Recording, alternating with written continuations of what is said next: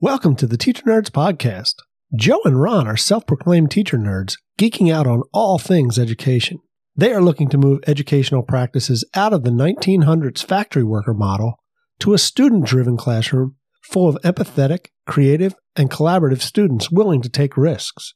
Join them as they chat with educators from around the world, discussing educational tools, techniques, ideas, policies, and much more. Thank you for listening and becoming one of the Teacher Nerds.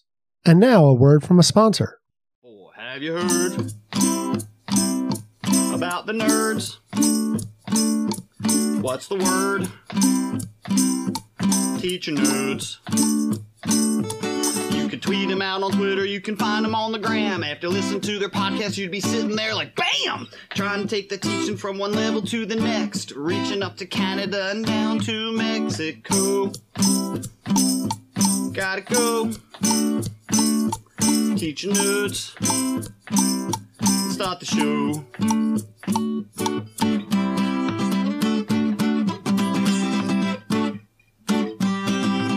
Hey, welcome back to another episode of the Teacher Nerds Podcast. I'm Ron Nober. I'm Joe DiPaolo. I am a technology teacher for 3rd grade to 8th grade. And I teach 3rd grade. And today we have our guest, Jess Amato. Jess coming in from Iowa today. So welcome, Jess. Thank you. Thank you. I'm so happy to be here. And Jess is going to be talking to us about Play. It's your company, correct, Jess? Platform to Play? Yes. So we're going to jump into our icebreaker, which is our 2 yes more, 1 no way. And today we're doing street or schoolyard games or activities. It's time for 2 yes more, 1 no way. And I definitely went researching back to my Philadelphia city roots for some of these games. So I'm excited for this one. Joe, you want to start us off? Yeah, Ron, I'll start. So I stuck to high school gym class because out of everything, those maybe it was because we were, I guess, maybe more developed all together, so we could play, in my opinion, better games. I think there were better things to play in high school. I mean, I like kickball. The scooter stuff I really didn't enjoy. But in high school, which is where I was first introduced to one of my favorite sports, volleyball. I remember playing volleyball freshman year, and I don't know if it's because I was growing up playing basketball. And instead of having 10-foot rims to try and dunk on, they were only 9-foot nets. So I was able to get above the net. You know, I was a tall, thin kid. So I really, really, really enjoyed playing volleyball in gym class. And then eventually by high school, we were playing beach volleyball and doing tournaments. So that I really enjoyed that. My second is funny because it's a sport I didn't like playing when I played as a middle school student, softball. My senior year, we played softball during the last marking period. And I don't know if it was just because I liked the class that I was in or it was just nice outside. We played early in the morning. So, and loved softball. Don't want to play it now. Didn't enjoy playing it as a kid. But senior year, that was, to me, the best gym class. So keeping it with high school, the worst, we used to have to line dance. And it wasn't enjoyable. I wanted to go, and Jess, we're going to talk about playing. To me, line dance wasn't playing. If I loved gym, failed so many classes, failed out of high school. But the only thing I loved was gym. And now I'm going to this class that I love. And for a whole marking period, I got a line dance. So that was my least favorite activity, but loved the other two. And if I had the time, I'd go on, like I said, gym was one of my favorite classes. So there's tons of activities I could talk about, but Jess, we'll throw it to you. Do you feel strongly about playing, Jess?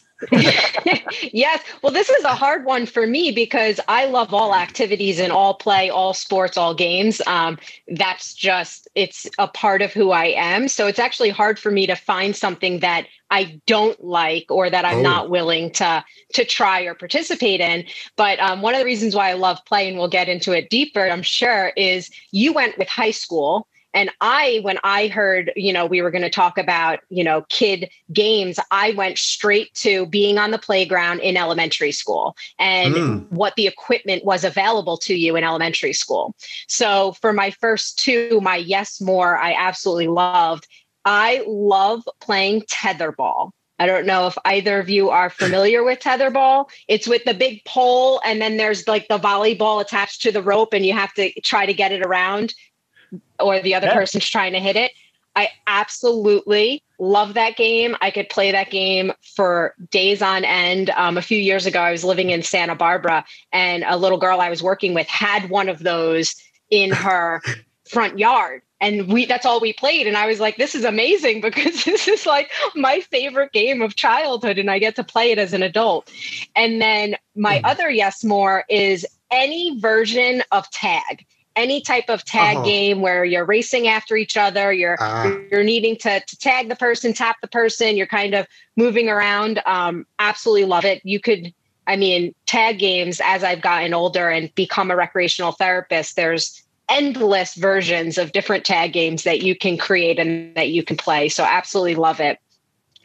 And then to stick to my no way of not really so much. Growing up, I used to love the swings. However, as I've gotten older, anything that rattles my vestibular system is just a no-go for me. So now as I've gotten older, when I'm on the swings, that like drop that you feel in your stomach, it just makes me motion sick. So my no way is swings as an adult. As a kid, I loved it. But as an adult, I'm like, that's one I could definitely stay away from. Interesting. What did you like about tetherball? Because I hear tetherball and tag, and to me that's like night and day. You're stationary, not moving. Which is why I love play, because there's so much versatility to play. I'm a very competitive person, but I'm not the most athletic person. So for me, tetherball was something that there wasn't a lot. You didn't really need to be an athlete. A lot of it had to do with luck as well, just if you could hit the ball when it came your way. So I just liked that there was movement involved, but at the same time, I didn't need to be super athletic in order to be competitive in a physical activity. Gotcha. Very cool. So now I went to, like I said, I grew up in the city of Philadelphia. So like I went to like the games we would play in the neighborhood. And one that I loved, and I had to do some research because it was like vague in my head, was called Dead Box. And it was, you drew it on the street. You drew it in chalk on the street, and it was this long, big box. And then you had all these little boxes inside. And in the middle was a skull and crossbones. And what you did was you had bottle caps, and you had to shoot the bottle caps to the different numbers on the board without getting into the middle. And if you got stuck in the middle, you had to start back at 1, and you could knock other people into the middle. It was just a fun game. And what you did was you filled the bottle caps up with wax to weight them down, or a penny inside and wax. It was definitely an interesting game. I like it that it's a game where you need stuff for that you just find. Right. Yeah. And I guess now it would be a little harder because every bottle cap is plastic. But back then, like even soda bottle caps were metal. Right. So you had different, like you would have a set of bottle caps because you might want to use a heavier bottle cap or a lighter bottle cap if you were trying to get further across the board. So like there was all kinds of strategy, and then you could knock somebody off the board and shoot them down the street. You could hit the bottle cap well enough, So, and wherever you were, if you got knocked down the street, that's where you had to play from. So like, you could be 50 feet off of the board. Oh, well, that's where you had to play from. So that's my one. I've never heard of that game, Ron. Oh, Me neither. I found it. I actually found an article in the Philadelphia Inquirer that has it, and there are different versions of it. And I saw it, some of them dating back to like the 1920s. Oh, wow. In New York City, some of the play. So yeah, I'm going to put the article in the Wakelet for the the one I found in the Philadelphia Inquirer. The other one was half ball. Again, like, I don't know, too many people may not know this, but there were these like rubber, we called them pimple balls. They had little bumps on them, and you would cut them in half, and you would use just like a broomstick, and you would pitch them almost like a disc. And that's the version of baseball, or stick ball that you would play, but it was half C's or half ball. Huh. And you could do it with a tennis ball too. Anything that was like a hollow ball, you would cut it in half, but you got different ways that you could pitch it. You could kind of flip it towards them so it rotated, or you could throw it like a frisbee towards the person hitting, and it was just using that and a broomstick. That was it. And if you and your friends were very creative and resourceful. I love it. Old games. These are way beyond my years, but yeah. Yeah, like who came up with that game? I have no idea. Again, like the article that I was looking at has it from like even back into like the 40s and 50s. People were playing half ball. But for you, like, it was just something that's what they played on your street. Yeah, that's what the neighborhood, like, the older kids played it, and then we played it, and my dad introduced me to the dead box game. Like, there's just resourceful, inner city kids. That's what we did, right? And then the one I did not like wiffle ball. I was not I could never get. Like, they would have on the box, like, oh, you just do this and the ball curves and does it. It would never, I don't care how I held it, what directions I paid attention to on the box, it would never curve. Like, it was just a straight ball. So wasn't into that. And when I was out back with the dog the other night, we have a couple wiffle balls out back because I like to try and make it curve or slide. Yeah. Yeah. And I guess there's a lot. I'm not saying I'm consistent at it, but every once in a while I can get that ball to curve. Right. But I don't know. Do you flick your wrist? Do you snap it down? And then, for one of them, because the thing I love about playing now, YouTube. Right. Oh yeah. How do you throw a curve with a wiffle ball? And some of these kids are so good. Yeah. Where I wouldn't. And we played wiffle ball with kids. Jess, our town loves softball or baseball. The girls all play majority. Okay. The boys all play baseball.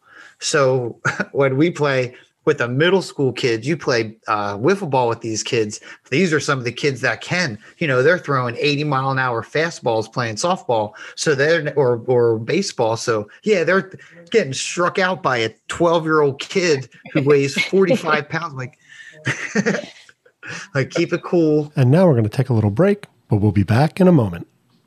Are you looking to encourage your students to think about important political, cultural, economic, geographic, and gender issues? Bring Girl Rising into your classroom. Girl Rising is a powerful film that travels the globe following 9 unforgettable girls who face daunting barriers to their education, but stand up to them with fortitude and determination. Curriculum from Girl Rising includes teacher guides, project-based lessons, and issue fact sheets. There's even a Flipgrid library with over 30 topics for teachers and students. It doesn't matter whether you teach elementary school, middle school, high school, or college. Engage and empower your class. Visit girlrising.org to get started today. And now back to the show. And I don't know if this is a good segue, but this is one of the reasons why, like any kind of competitive sports, I don't want to play now as an adult. Because I was so competitive as a kid, and it built up so much emotion. Like some of those competitive games, I choose to not participate in now, just because of, not that I'm worried about how I'm not going to freak out, but I don't want to feel that, I don't know, anxiety or intense. I know exactly what you're talking about. I am the exact same way. I mentioned that I'm very competitive. I've always been competitive, and that doesn't go away, right? When you're competitive, it's a part of your blood, right?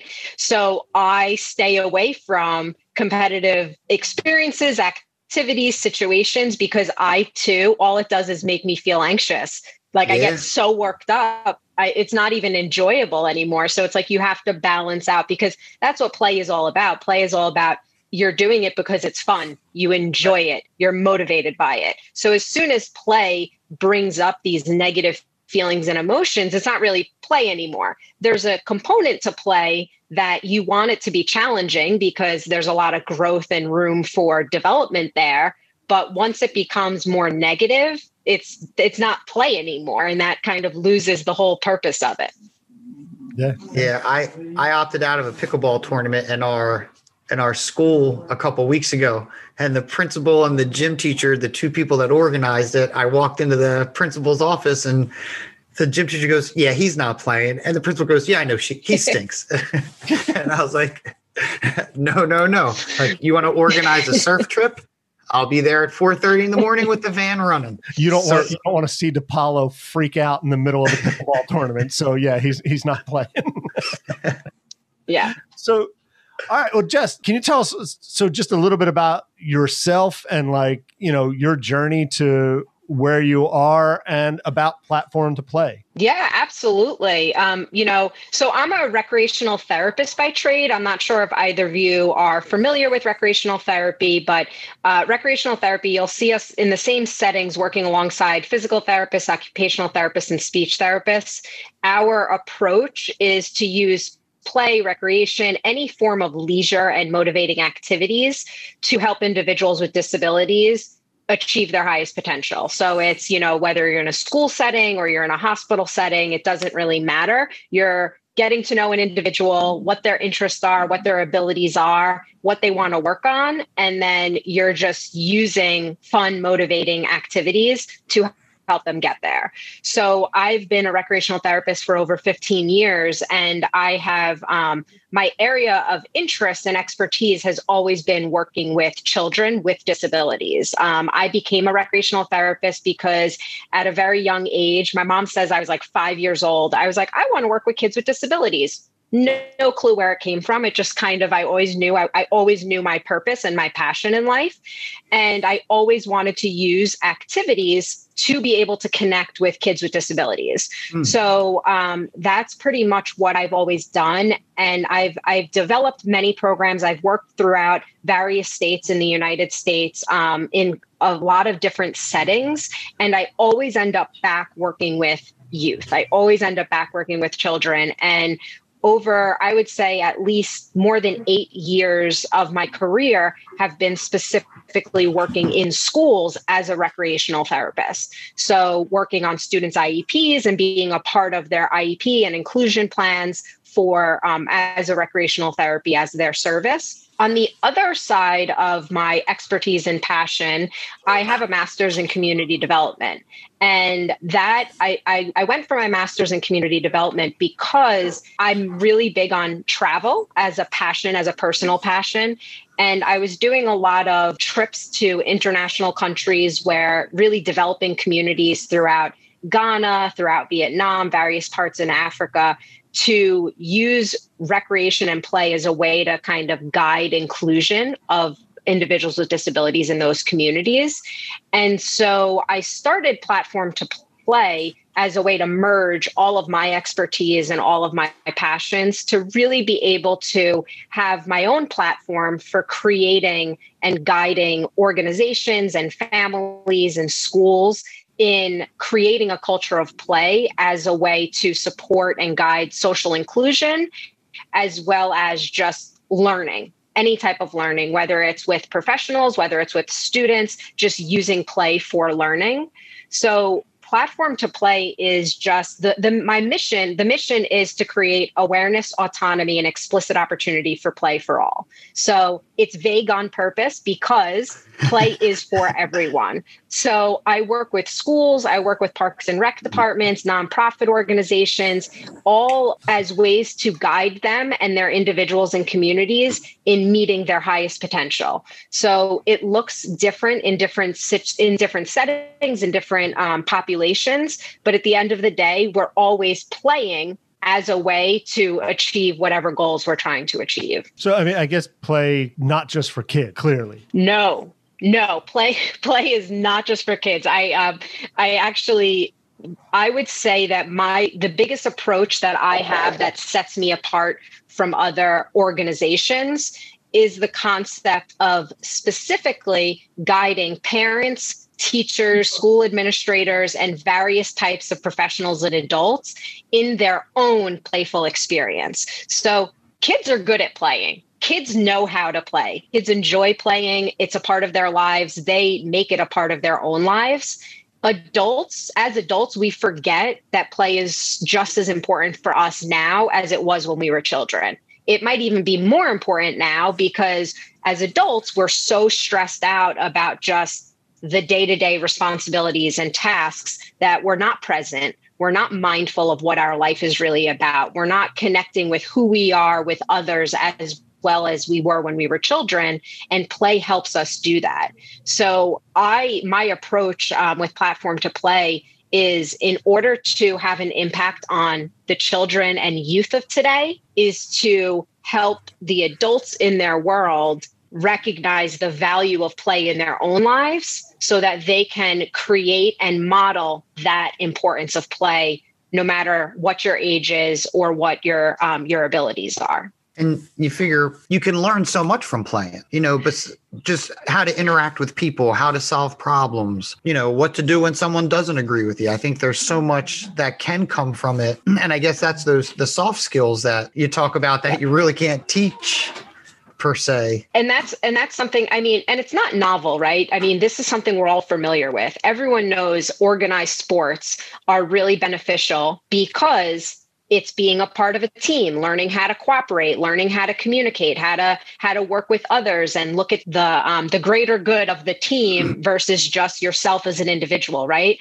So that goes with all forms of play. Play, it sparks curiosity. It encourages us to use our imagination and to step outside of our comfort zone. It allows us, and this is something that I think is really important for adults, it allows us to be okay feeling vulnerable and taking positive risks. So when it's a playful situation, when it's a sport, when it's a game, it's an activity, we kind of push our limits a little bit further because what's the worst that happens? You lose or you fail. It's not as stressful, or it doesn't seem as big of a risk as if you apply for a job that you really want that you don't get. That's a big risk to take, right? So, or move across the country. Those are big risks to take. Whereas play allows us to kind of practice what it feels like to be taking those risks in a safe way. And so when you're talking about play, I had mentioned this to you before we started to record, like I was the chubby, uncoordinated, unathletic kid, right? So when you talk about play, I think of like organized games and tournaments. So what specifically, I guess, are you talking about when you say play, or what are the aspects that you're talking about? So I have the simplest definition of play. It is any activity that we engage in for fun. Like that's the primary focus of it. There could be endless benefits that connect to, or motivators that connect to play. But the number one thing is it's something that you're engaging in because you choose to engage in it and it's fun for you to engage in. And I think this is where we have room to grow, especially in the education system, because when we talk about integrating play into schools, we're looking at sports, right? So sports aren't for everyone. It's not everyone wants to participate in an organized, structured sport. Some people want it. That's where you get drama club, art club, right? You get all of these other aspects of play and recreation that are other opportunities. It's allowing students to have the autonomy and freedom to explore their interests, what they're good at, what they like, what they don't like, so that they can identify what their leisure interests and abilities are. So it's providing that opportunity for structured and unstructured experiences so that kids of all ages can really form their identities based on play, based on what they like, what they don't like, what they're good at, what they're not good at. I think all of us can easily look back to play and recreation in our lives and pinpoint certain strengths that we have that we were able to identify because of our engagement in certain activities. Things that we're like, nope, I don't want to do it, right? Joe is like, I'm too competitive. It makes me anxious. I don't want to do it. You learned that through playing and competing. Oh, yeah. Right. most definitely. I am a motion sick person. I get very, very motion sick. So as I've gotten older, I realize not everyone feels that sick on the swings. So now I know I don't need to go on the swings. Right. So we learn what works for us, what doesn't work for us through exploring these opportunities and not looking at play just as sports and physical activity. There's so many other ways to be looking at play that it really comes down to, Ron, what do you like? What are your interests? Joe, what are your interests? Jess, what are my interests? Right. And allowing us to explore those interests, regardless of if they're different than the organized sports that we think of. Well, isn't it funny when you think play? I mean, because I immediately thought of what kind of sport did you want to do? But you also use the term play when you're talking about a board game, or you're going to play a card game, or you're going to play a video game, and I know I could assume that there's more board clubs out there than esports clubs, but the esports clubs are coming, right? Because there's a majority of students that maybe, like you said, just not everyone is an athlete. So not everyone wants to go out for the baseball team, or let's be honest, how many kids can the baseball team hold? Maybe 13, or how many kids can the basketball team hold? So to have something else for them to go and play in the structured environment after school, because I know what video games sound like in an unstructured environment. And, definitely wouldn't want that for anyone, really. I don't care how old you are when you hear some of the things that those kids are talking about while they're playing. So to have more opportunities, I love the idea of a video game club or an esports club. And I know it had been kicked around in our school previously, but I think those opportunities are great because whether you're in school, whether you're out school, like we were saying, play is important. You learn. Yeah. And I think so. The other thing is when we integrate, if we create a culture of play and playfulness in schools, and that doesn't mean that every half hour we're taking a break and dancing along to music, right? There's so many different things that could be happening.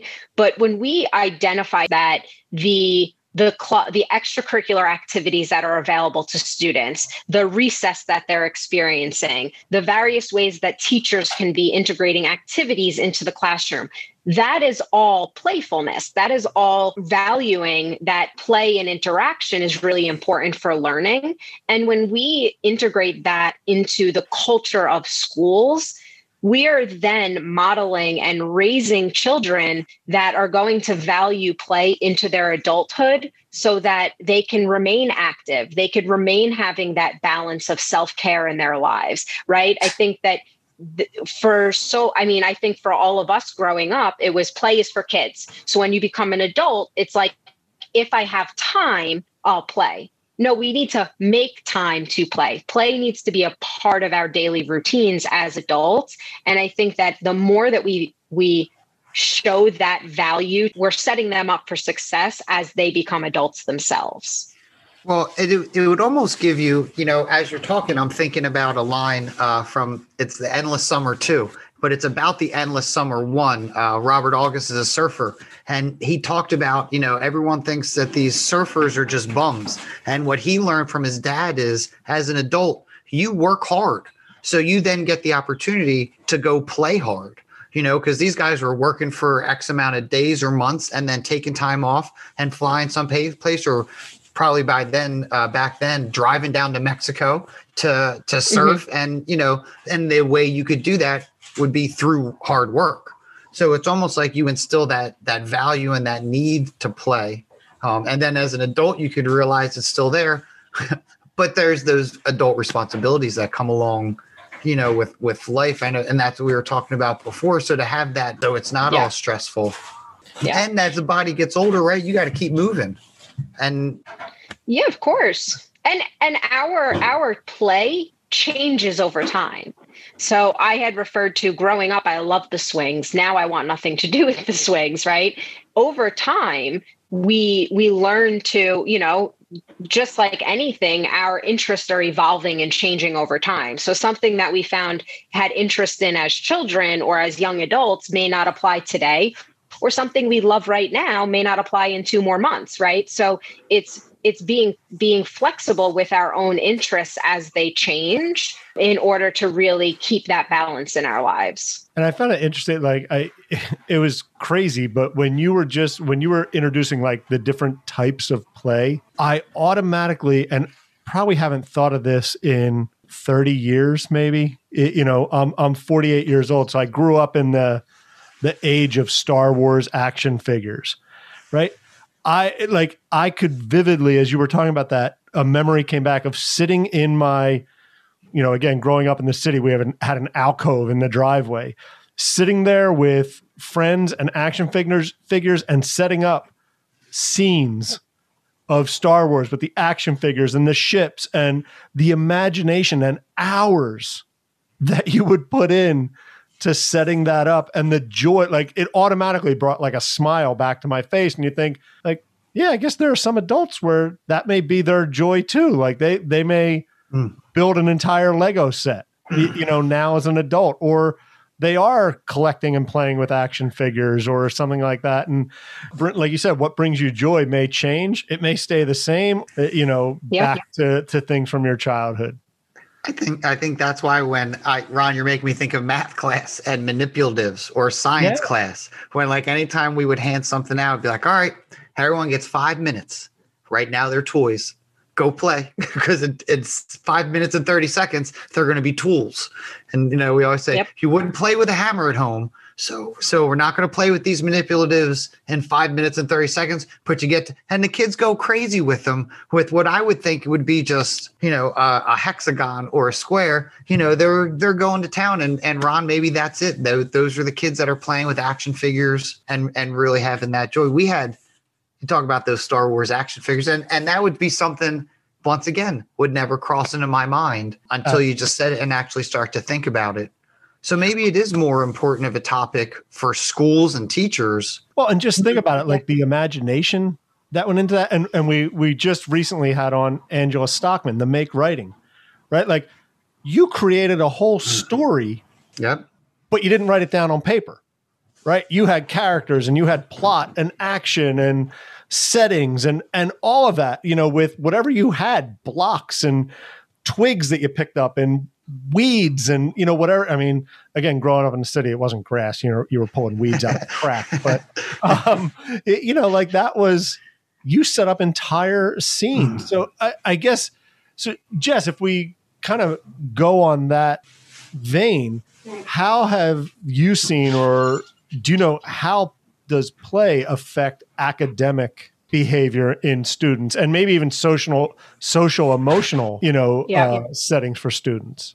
I think it's so simple. Again, play is how children learn.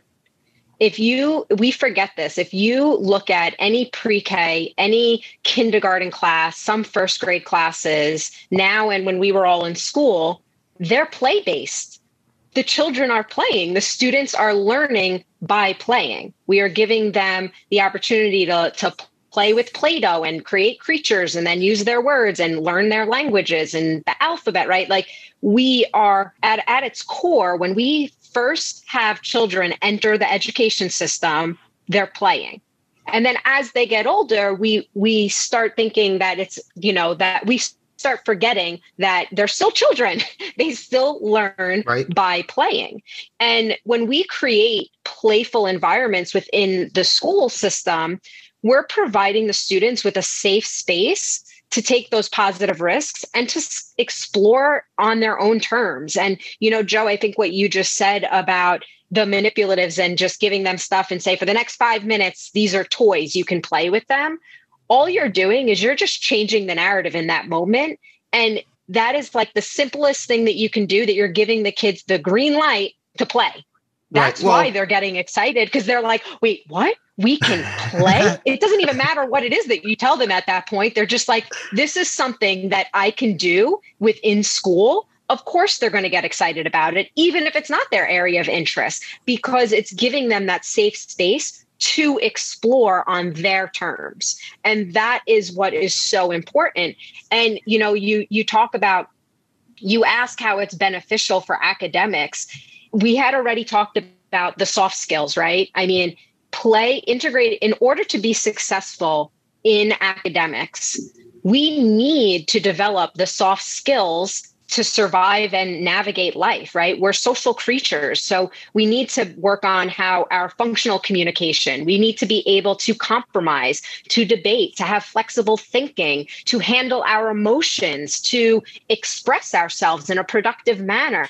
We need all of these things in order to be successful in school, right? Because if you don't have those skills, you're never going to pass a class that requires a lot of group work for you to, to get a good grade, or you're never going to be able to do partner work. You're never going to be able to handle the emotions that come up when you don't get the score on the test that you wanted to get. So play allows us to have a way of teaching the soft skills in a safe environment, in a safe way, so that when the risks get increased with grades and projects and reports and group work, we have some of those skills. So I think that's the first thing that I always push for when it comes to play in schools, is that at the end of the day, yes, you could use play to teach math.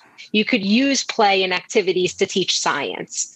Even on the side of that, we can use play to teach the skills that we need in order to be successful. I mean, patience, you could use play to teach patience.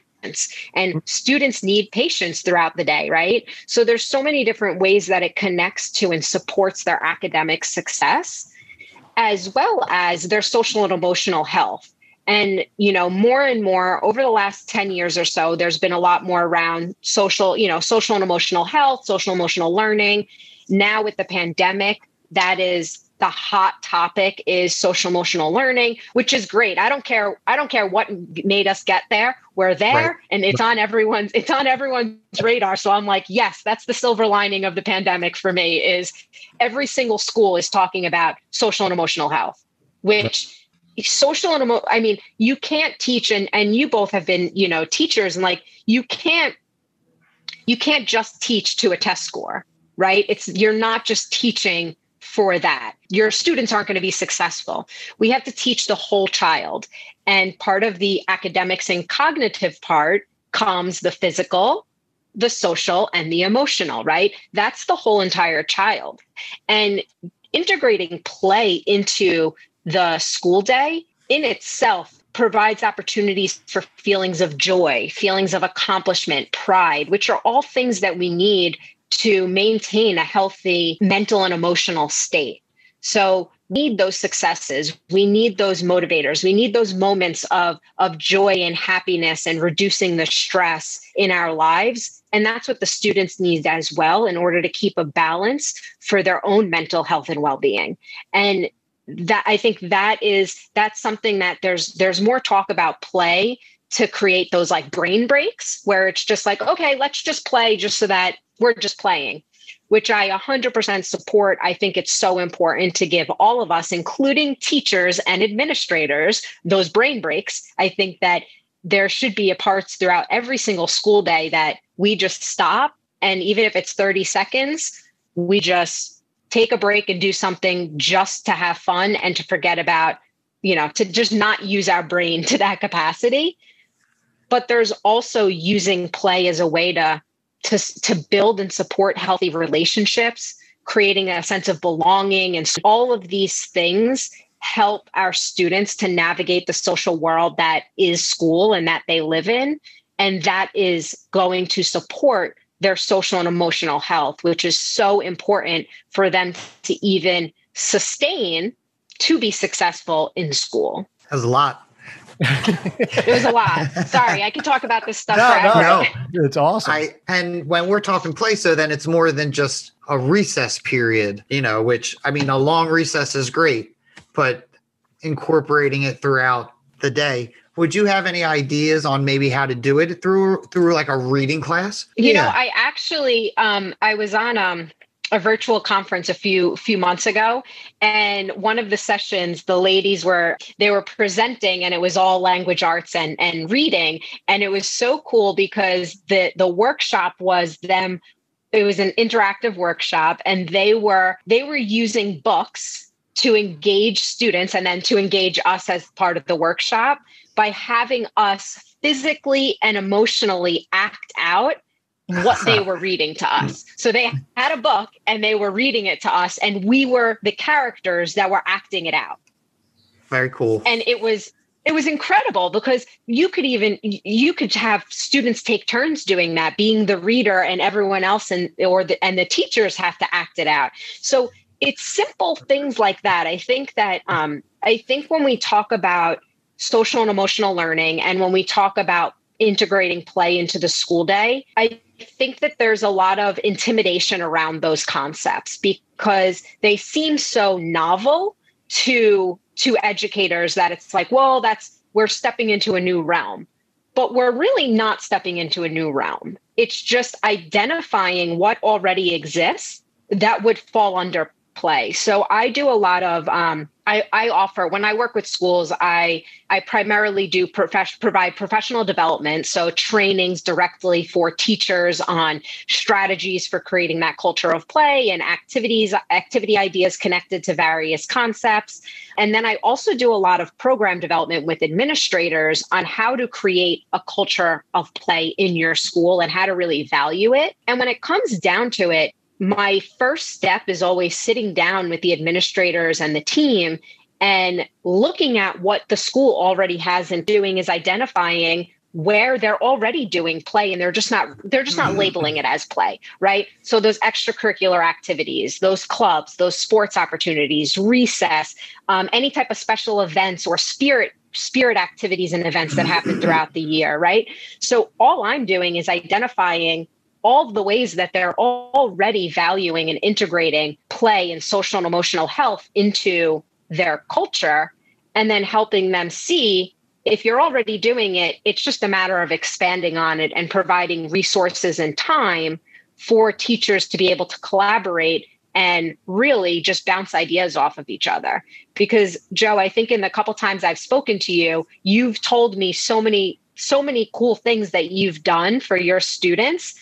And they're simple 30 seconds, like, let's just do this. It doesn't take a lot of resources. It doesn't take a lot of your time. It doesn't take a lot of tools. It's just saying one thing different to the students that gives them that green light for exploring and for playing.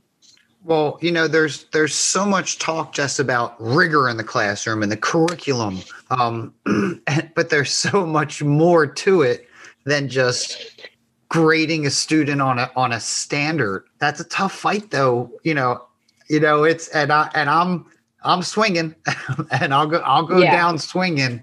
But I mentioned to our students the other day and I said it and I said, I probably shouldn't have said that. I said, but I don't care about grades. And they looked and the one kid smiles and I've told all the parents I failed health class my junior year. I went to summer school for health and U.S. history one summer. Like, grades don't make you or break you. What makes you is how much did you grow as a learner this year? And I'm not even talking, I came in at an N reading level and now I'm an O. I'm talking about, growing as a person and just, I never liked, we had a kid who, Jess, we were talking, we do a lot of those maker projects and we want fun activities to see what you can do and see where your creativity is and see those soft skills. Can you work with someone else? Can you exchange ideas?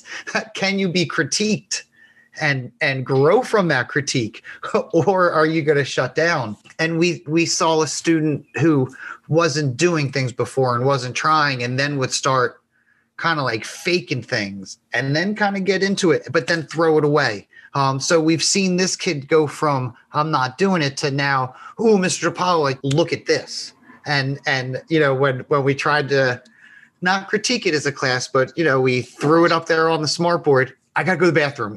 He wasn't ready to sit there and let people know what they thought of it. But just the fact that he went from not doing anything to now like, hey, I'm going to try it, to now, oh, look at like just the growth in general. And that was just one kid. And then the confidence where I stink at math to now, oh, let me show you how to do it. I just think there's more than just a stamp, because if they stamp me as a failure in high school, that was 25 years ago. So am I done growing? I have friends that have been told you'll never amount to anything. Hence why, because I because I didn't do your assignment the way you wanted me to. I didn't read your article in the amount of time you wanted me to and answer enough questions. I think it's sad that kids have to go through that, and that's 10 months out of the year to struggle like that, and to you said play is enjoyment, so to not have that enjoyment or to not find an enjoyment because you kill recess in our district, 6th grade. So 6th, 7th, and 8th grade, the kids don't have time to go out and play. Now they might have gym 2 periods a week, maybe. Ron, is that how they do it? Or they have it every day. They'll have okay. So gym does increase. Yeah. But I think that's once they get they start to take play away, and you had talked before they start playing, and Ron and I have talked before about those charts where kids' excitement about school when they start in kindergarten is up here, and it's a downward slope. Yeah. It's like play stops, work it. And that's, I think, and everything that you're saying is going to, the fact that the education system has always been one kind of way. And the education system was originally set up in a way to help us be successful when we went into jobs and what type of work we'd be doing. And we need to evolve with that because work does not look the same anymore. Our society has changed. It is changing every minute. And we need to be raising our students the same way that we see society evolving and changing. And, with technology today, students don't need to memorize the facts that we needed to memorize because you can Google it everywhere. Math doesn't need to be so complex at all points because we all do have calculators. I'm sure both of you have seen that meme where it was like, here's to every teacher that always told me I wouldn't have a calculator in my back pocket at every time. And it's like a picture of a smartphone. It's like we all have calculators, right? So it's figuring out what I'm seeing, and I do a lot of work at the university level. I teach at the university level as well. And I'm seeing university undergrad students that come to me, and once they're in my classes, they're just looking for, tell me what to do, tell me how you want it to be done in order to get an A. And it's like, that's not setting you up for success in life, because no job is going to be like, this is what you need to do, exactly how you need to do it, and I'll give you a passing grade. That's just not how the real world works. That's not how it works to navigate conflicts within your, with your coworkers or with your supervisor. We're never getting graded, and we get graded, but it's not like an A, B, C, D, or E, right? It's up, come back and try it again. Here's some edits. Let's make it right next time, right? Whereas within school, we're saying you get one and done. You take the test. If you get a bad score, you get a bad score. There's no opportunity for them to learn from their mistakes and then make it right the next time, as there is in the real world. So I think that we need to look at how to really have the education system match the society and the success of being a part of society in a productive way. And I do believe that play and integrating more opportunity for students to explore on their own terms is going to offer them more success for achieving those outcomes. Well, and I think, kind of like what you were saying there, if teachers or somebody listening to this who doesn't incorporate play or is worried about, like Joe said, the rigor, like if you just take little parts of your day and start to figure out, like, I loved what you were saying about acting out the book, right? Because then you take that reluctant reader who doesn't want to read in front of anybody. They want to read because they want to see Mr. DiPaolo act out this scene from the book, right? Like they want to see. I tell you what, I wish we weren't reading because of Winn-Dixie. We're in such a heavy part where they're talking about characters losing like 5-year-old little brothers. Jess, I'm like, damn, I can't. So I'm thinking, what can I do as a read aloud so we can play around and do something? Yeah. Something. I mean, that's Ron, not to cut, but that's right. Like the kids would eat that up. Yeah. And it's just, and it's connecting emotion. It's connecting emotion to the content, right? It's making the content relevant. It's bringing it into your own world of how it's relevant for you. And again, like it's a very simple way to introduce that play. And I was even thinking, Joe, when Jess, when you started to talk about like just integrating it into little things, like I started to think back to a guest we had named Ira Sokol, who talks about like the only place where they make you walk in a straight, quiet line other than school is prison, right? Like that's it, right? Like he talks about that. And then Ellen Deutscher, and she had mentioned like classroom management through play, right? Instead of walking down the hallway in a quiet, straight line, Ellen had talked about, well, what if we do it? We're going to do it quietly, but we walk down the hallway as an amoeba form. So it's not in a straight line, but like everybody's kind of just moving along kind of, but they have to do it as a group because it's an amoeba and it moves as a unit, one unit. But like just incorporating little bits of play, how much more you would get out of the students, and probably the students get out of each other kind of going, come on, you're not acting like an amoeba here. Like trying to get them to do it as well. Yeah. Or mindset switch Yep. from the teacher or the educator of how can I just turn this around and just make it a little bit more enjoyable, fun, playful.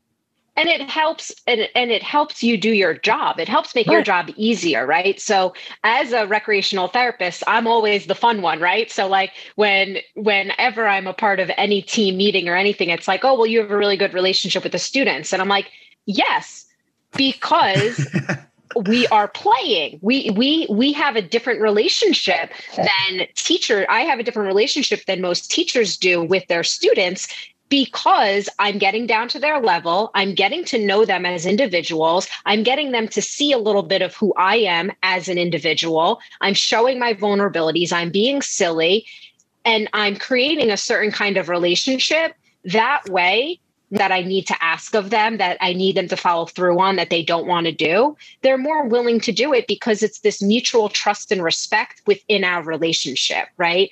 And as, engaging teachers, and many of you exist where you're incredible teachers that are all about building that relationship and engaging with your students, that is because it helps you be the best you can be for your students when you have that relationship with them. So integrating playfulness and activities and just time for exploration or for student-led learning, integrating that throughout the school day, throughout a school culture, throughout an entire school is going to help all teachers to do their job, for their students to be successful, for the students to want to be there, to be engaged. I mean, it's a win-win for everyone. It's just a matter of, and a lot of teachers, their comments to me when I do PDs is, this is great. You have my buy-in. I want to do it. I don't feel that I have the autonomy, right? And I'm not actually allowed to do this. And so it comes from both ends of administrators and educators of truly seeing the value and knowing that it's not one extra thing on your plate. It's there to support you with what you already have on your plate. Right. I think the most important time to do it is September. Right? Because you talked about building those relationships, which is the utmost important thing to do if you want the kids to ever do anything that's remotely difficult. So to me, that's what September's for. And I think it's great because you're doing all that in a fraction of the time, right? Yeah. Because you might get the kid one period a week or a half an hour a week, where like as a third grade teacher, shoot, I have a solid 6 hours with these kids. So and our administration's great. They know relationships before rigor. We spend, I know my classroom was all September. These are the norms. These are the routines. This is the way this is going to go. This is the way that's going to go. And we're going to do it and we're going to learn it all in a way that's kind of fun. So scavenger hunts or, through any kind of just fun games. But you hit the key word, relationships, which we all need. Oh yes, yeah. As still as an adult, yep, most definitely. I need help with that. Well, I think the great thing is, if people listening to this podcast is coming out in July, you have a little bit of time to think about like, oh, how can I incorporate a little bit of play into what I'm going to be doing in September? It's a great time to think about it at least. most definitely. Yeah, I was going to say. And it's also one of the things. Oh, no, go ahead. No, I was just going to say one of the things that I'm always pushing in any of my PDs or anything that I do is really the fact of kids want to play, they want to be involved, they want the autonomy. So getting the students involved in how to integrate playfulness and activities into the school, into the day, use them. Like, I mean, students are creative and they're motivated. So if at the beginning of the year, you're like, we are going to make sure we play for at least 1 minute every day. How could this look for us, right? And have the students be a part of developing that type of culture and expectation within your classroom, giving them the extra work. So you don't even need to come up with the activities. If you want to start every day with a fun activity, have the kids throw a bunch of ideas into a hat. Every day you pull out an idea and that's what you do. You don't even need to be planning it. Have the kids be involved and have them do the work. Make them do the work. And you can even integrate some learning into that whole process as well. You know, it's funny. We always try and involve the kids and not every, but a lot of the decisions made for our classroom. And one little girl came up with something. You know, they all came up with great ideas this year, but one little girl's idea for these row cards, and it stinks because she just came up with it like in the beginning of June, totally changed the dynamics. You know, when we ask kids to clear their desks, if your row does it quickly, you get stickers. And at the end, you know, whoever's card has, and I'm like, Sophie, this was a girl that was so difficult in the beginning of the year. I'm like, listen, not for anything, I'd love to use this idea next year. And it's like this girl, she filled out her own Google form with rewards. Cause I'm like, look, we can't go out and buy rewards. So what are some things you guys like? She came up with all these ideas. She's writing things down on paper so the kids can go and pull them out of the hat. So it's like, yeah, they have not only the ideas, but the go-gettedness, I guess is what, you know, the fire to bring it forth. Because when you show them this is your classroom and we want you to be a part of it, yeah, the sky's the limit. Yeah, and how proud she must have felt, right? Like as a class, you followed through on her idea, right? So just the pride that she must have felt from that experience. That's going to be something I guarantee you 30 years from now, when she talks about, oh, what's something that you remember from school? It's going to be that moment. You know, I hope so. And Ron and I have talked before about her on the podcast a couple podcasts ago. So a few months ago, her and another little girl wanted something done in the school. So I said, all right, well, we're using persuasive writing. You gotta put something together to go talk to the principal. Oh, we can't. And so like that was, I guess, sometime in November or December. She's been there like 3 times now to the principal's office. And not because she does get in trouble. She's feisty. But, you know, so what's funny is like the mom was so worried in the beginning of the year. And what I work in an inclusion classroom. So the special ed teacher and I, we see these great characteristics in her. Like she's powerful. She's passionate. She's not afraid to back down. So those are great qualities in a leader. And we're trying to foster these opportunities to where she can, so to push these strong, powerful women to run a group and to be confident enough to say, listen, this is what I think you should do. This is what I think you should do. You know, I think in third, this is where they have to learn how to do it. So when they do get into the real world, you know, those qualities aren't beat down. She can be assertive, but in a good manner where she's come a long way. So it's just really cool to give them those opportunities and to see them flourish. And it starts from the same thing. Yeah, the same thing goes. Sorry, I didn't mean to cut you off. The same thing goes with individuals that they prefer to be a leader, giving them the opportunity to not be the leader, to see what it feels like and be able to handle the emotions that come up with it, right? Because you have individuals that in third grade, you have kids that I'm sure are always taking charge and they have a hard time at listening to their peers and giving their peers a chance to, you know, come up with the ideas and follow through on their ideas. So there's so many different ways that we could incorporate these types of opportunities and experiences into the education system so that they have these skills as they go into the real world and, you know, become a bigger part of our global society. Yeah. I mean, that's what we're we need, right? I mean, we need all those communicators and all that in our world. Well, it's college and career readiness, right? And not for anything. I'm doing it for selfish reasons. This is the generation that's going to be taking care of me. You know, like when I'm older and need all that help, these are the kids that are going to be doing it. So yeah, I want them compassionate. I want them caring. I want them thinking critically about things. Yeah.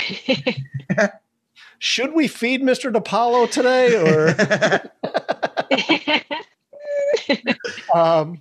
So, Jess, I wanted to ask just about, I know you said you do like staff development and PD, you know, and I know just from watching our staff sometimes, like, you know, if during a PD day, somebody's like, hey, we're going to do some play today. Like you can see like people are like, oh, like, I can't believe we're going to, how do you deal with, how do you get the staff kind of excited and ready to participate? Like, are there certain activities that you do with the staff that, you know, loosen people up a little bit more than others, or, you know, are there activities that you try and shy away from? Right. Yeah, right. So, you know, that's a really good question. And it's hard to answer because everything is designed based on the individual group that I'm working with. So I try to gather as much information about the group that I'm going to be working with so that I can figure out my approach and how to get their buy-in right away. One of the first things that I always say, and this is in person or virtually, is I always make it, you know, I think the people that say, oh, no, I don't want to play, it's because they think of play as physical movement. Right. So especially when I'm leading things in person, they hear it's play and interactive. They're like, you're going to have me running around. So right off the bat, before I even finish the sentence, I assure them just because we're playing does not mean it's going to be like a physically, you know, challenging activity that we're doing. No one's running laps, the same way that we're not running laps. We're just going to play a fun game. So my strategy is I start with some less intimidating activities and then build up to, you know, to the ones that are a little bit more involved and difficult once we're an hour into it and I have their buy-in and they're familiar with me. But something that is really important is so as a recreational therapist, I never take that hat off. So I lead every single staff training, PD, the same exact way that I lead my sessions with individuals with and without disabilities. So I respect the fact that not everyone is going to be very outspoken. Not everyone is going to be highly engaged. Not everyone is going to be extremely responsive to the conversations and the activities and the discussions. And I respect that because I know what it feels right? Like being a student, when you're called out in the middle of class, when you're just not confident and not comfortable, that doesn't make anyone feel good. So I really do. I value the concept of inclusion and respecting everyone's strengths and their areas for, you know, being more uncomfortable and where they feel vulnerable or not throughout all of my staff trainings.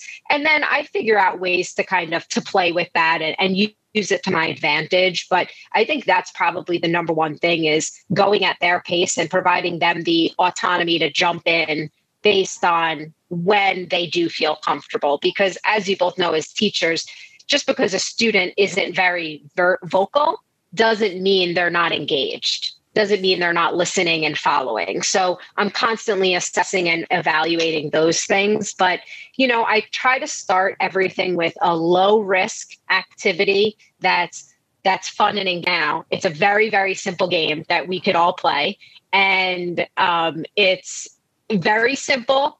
Doesn't take a lot of time. It could take as long or as short as we want. And it's called the Ha-Ha game.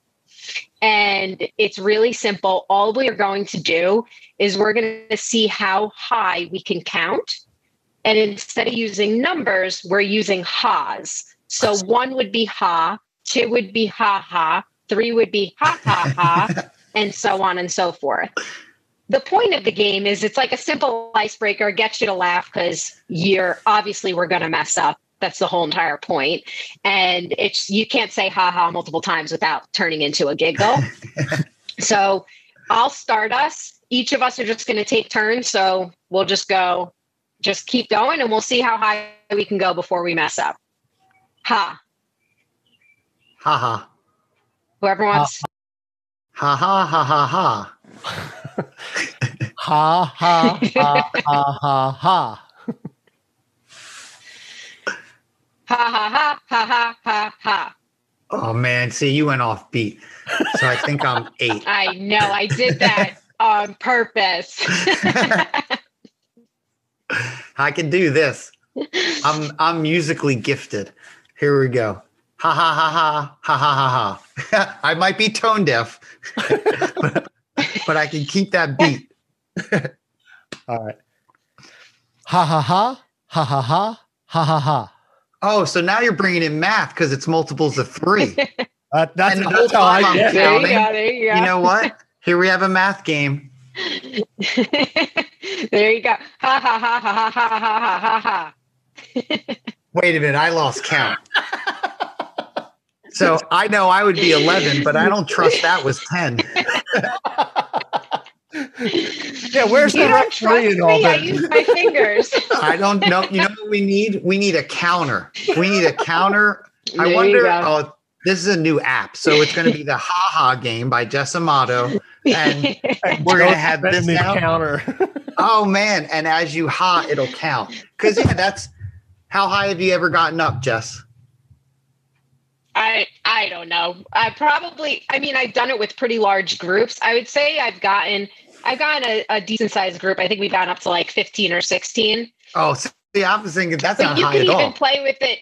No, because you end up, you could even play it where you have to see how high you can get without laughing, right? Right. So it's like how, to just do ha-has without laughing. And I think there's so much that you can do with it. And it's what I love about games like this is it encourages in a positive way everyone to stay focused on the same task and to be present, right? Because you can't tune out. Because if you tune out, you're losing your spot and you don't know what number you are.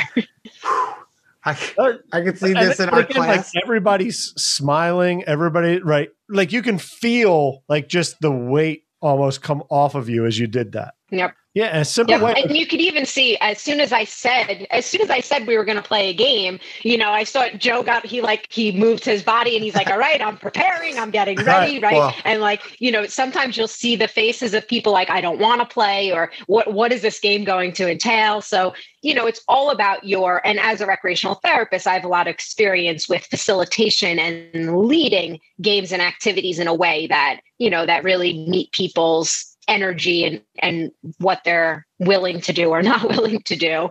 But it even allows us as adults, again, to be able to be reminded of just in those couple of seconds of doing that, how many benefits we could point out connected to that game for ourselves, for our students, just skills that we were working on. And that was a 30-second game. Well, that's what I was just thinking. What an easy way to start a class before you're having, something kind of intense to just relax everybody a little bit. Or not that I promote state testing in any way, but, before you would take like a high stakes test, just to kind of like relax you and kind of just take your mind off of it. Something simple and easy. Or build a bond, right? Because you want that kid behind you to get those however many ha's to keep it going. So you're rooting for them, So we should be writing this down. And something that I use play really as a tool to help individuals. And I use this in my PDs, but I also, as a recreational therapist, I've always used this with my students.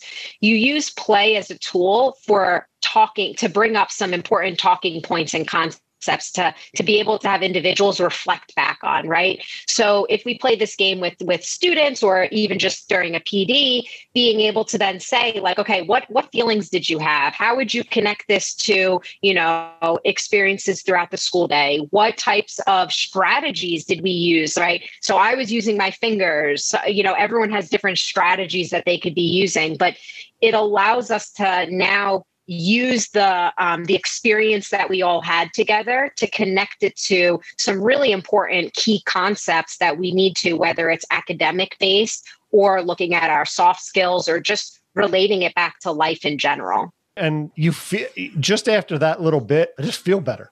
I mean, it was 30 seconds of a silly thing, but you just feel better. Well, it wasn't 30 seconds about stressing about parent calls or stressing about getting grades in or.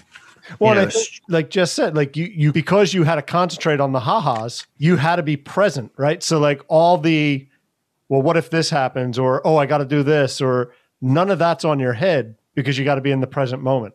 And you were able to be in the But you weren't stressed about the present moment. Right. Or you weren't sitting there having to sit still quietly, which some of the times, when you start to bring in mindfulness, it's a lot of sitting. And so as maybe a student that doesn't want to sit quietly, you have that opportunity. Like you were saying, you're counting. So there's still some type of movement or tactile involvement. Man, and the more the people, the crazier it can get, or the tougher. Yeah, because it was pretty simple. Yeah. I just started counting ahead. I'm like, I know you're this, so I'm not even listening. But once it got up to a higher number, I started worrying. Number one, am I going to be able to do it? But do I have to do it because did Jess do it right? So now it's Yep. There's a lot going on. I once did this. One of the groups I did this with once, I think it was a parent group that I led, and one of the parents all they did was they saw how many people were, it was virtual. They saw how many people were on the screen. And after their first turn, they knew what number they were. So then they just kept multiplying their own number. So they just knew what number they were 10 numbers out because they just multiplied their own number. And I was like, that's genius. But again, our brains work differently. And I think it allows us to open up that conversation, right? About the fact that we all experience the world completely different than each other. We could be experiencing the same exact moment. Everything's exactly the same, but we're bringing something different to the table. So we're coming back with a different perspective, no matter what. And it's so important for us to be able to teach that from such a young age, to be able to understand perspective, to look at things from other people's perspective and know that they have a different perspective than you, because that's probably the number one thing with conflict resolution, right? Is that I can't see what you see, you can't see what I see. So we're just going to keep butting heads about it rather than our brains all work a little bit differently. I just want to ask, is there anything that you wanted to highlight that we didn't get to talk about before we kind of start to wrap up? I think we had a conversation previously before we started recording that was really connecting it to students with disabilities and inclusion. And I do want to, just because in soul goes back to inclusion, no matter what I'm doing and what I'm talking about, it's always connecting back to the importance of inclusion in our society and in our world. And one of the things that I want to, just for anyone listening, that I want to really stress is the fact that students with disabilities benefit the same as students without disabilities, right? Like the benefit is the benefit. It has nothing to do with who you are as a person. There's all the benefits there. But one of the things that is really, really important, I've been a part of a grant with Arizona State University the last couple of years on using recreation as a way to guide inclusion in the schools in Arizona. And I think it's so important for us to all understand that when we create a safe space for play and engagement and really creating that sense of belonging and connection through activities and through play, it allows us to do is break down the barriers which exist for the stigmas around disability. So often there's a stigma around disability that students with, individuals with disabilities can't do this, or they don't want to do that, or they're not good at this and they don't like that, or that's just not for them. And the more that we create an environment where we allow individuals with various abilities and just differences to come together and play and engage with one another, we're breaking down the barriers and over time lessening the stigma that goes with diversity in general, not even just disabilities, but diversity and all of our differences. And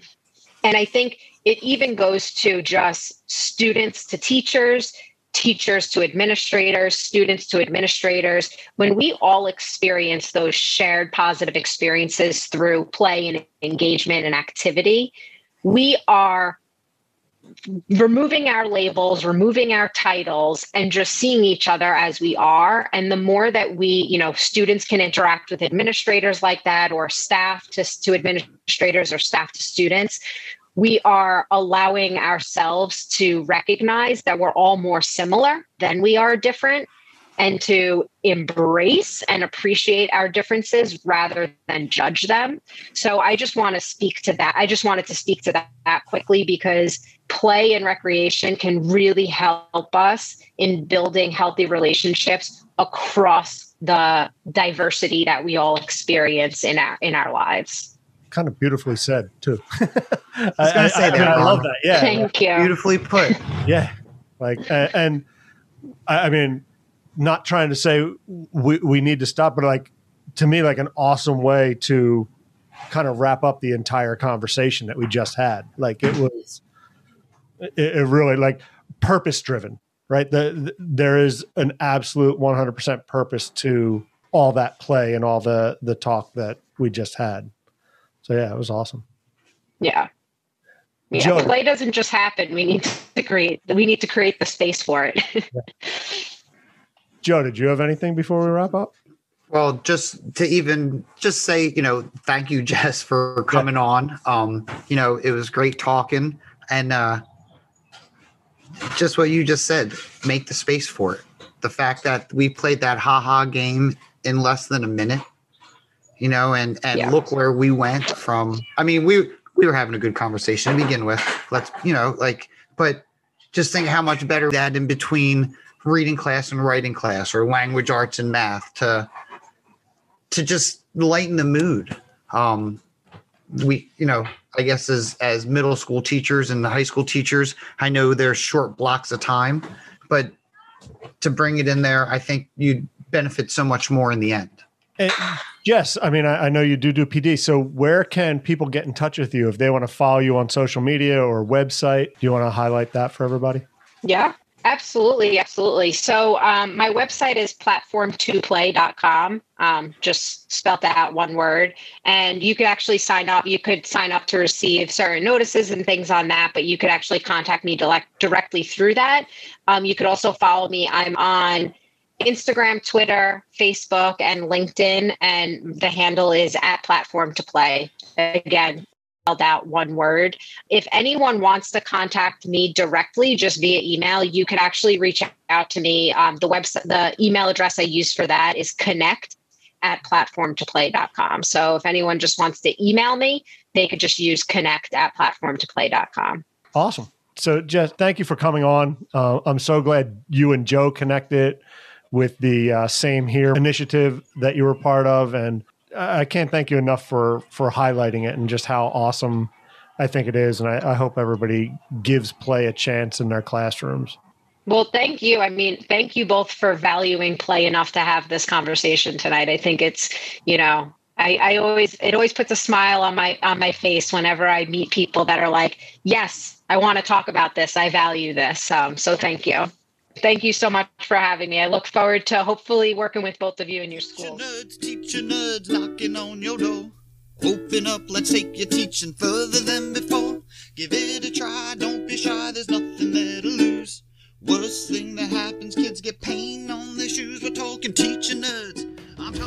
We hope you've enjoyed this episode of the Teacher Nerds Podcast. Keep up with every new episode by subscribing on Apple Podcast, Spotify, Google Podcast, Anchor, or anywhere you listen. When you subscribe, be sure to give us a review and tell a friend. Visit us at teachernerds.com. Follow us on Twitter @teachernerds, on Instagram @teachernerdspodcast, or email us teachernerds@gmail.com. And remember, we're nerds with a Z. Most importantly, thank you for listening and becoming one of the Teacher Nerds.